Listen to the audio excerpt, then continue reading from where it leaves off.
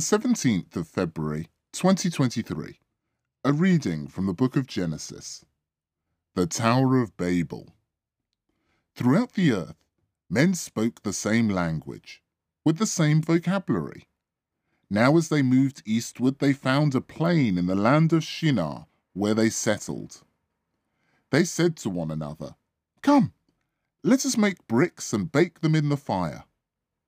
For stone they used bricks, and for mortar they used bitumen.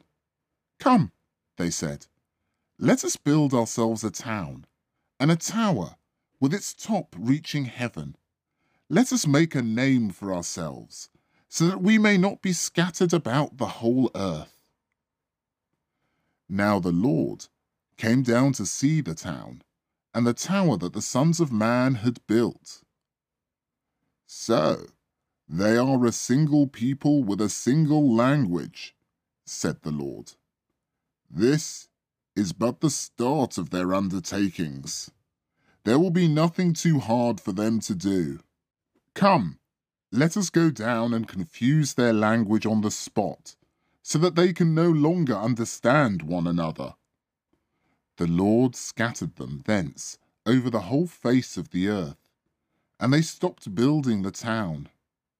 It was named Babel, therefore, because there the Lord confused the language of the whole earth. It was from there that the Lord scattered them over the whole face of the earth. The word of the Lord.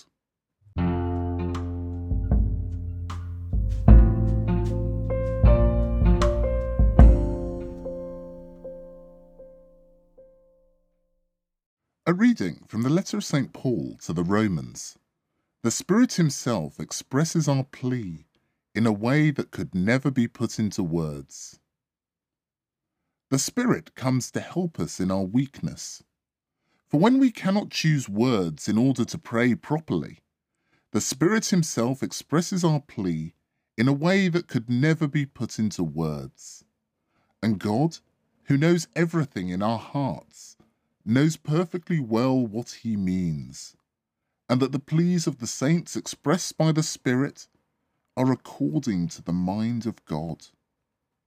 We know that by turning everything to their good, God cooperates with all those who love him, with all those that he has called according to his purpose.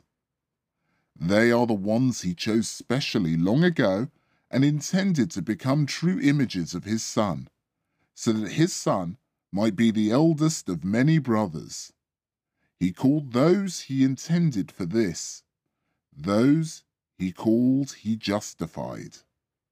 And with those he justified, he shared his glory. The word of the Lord.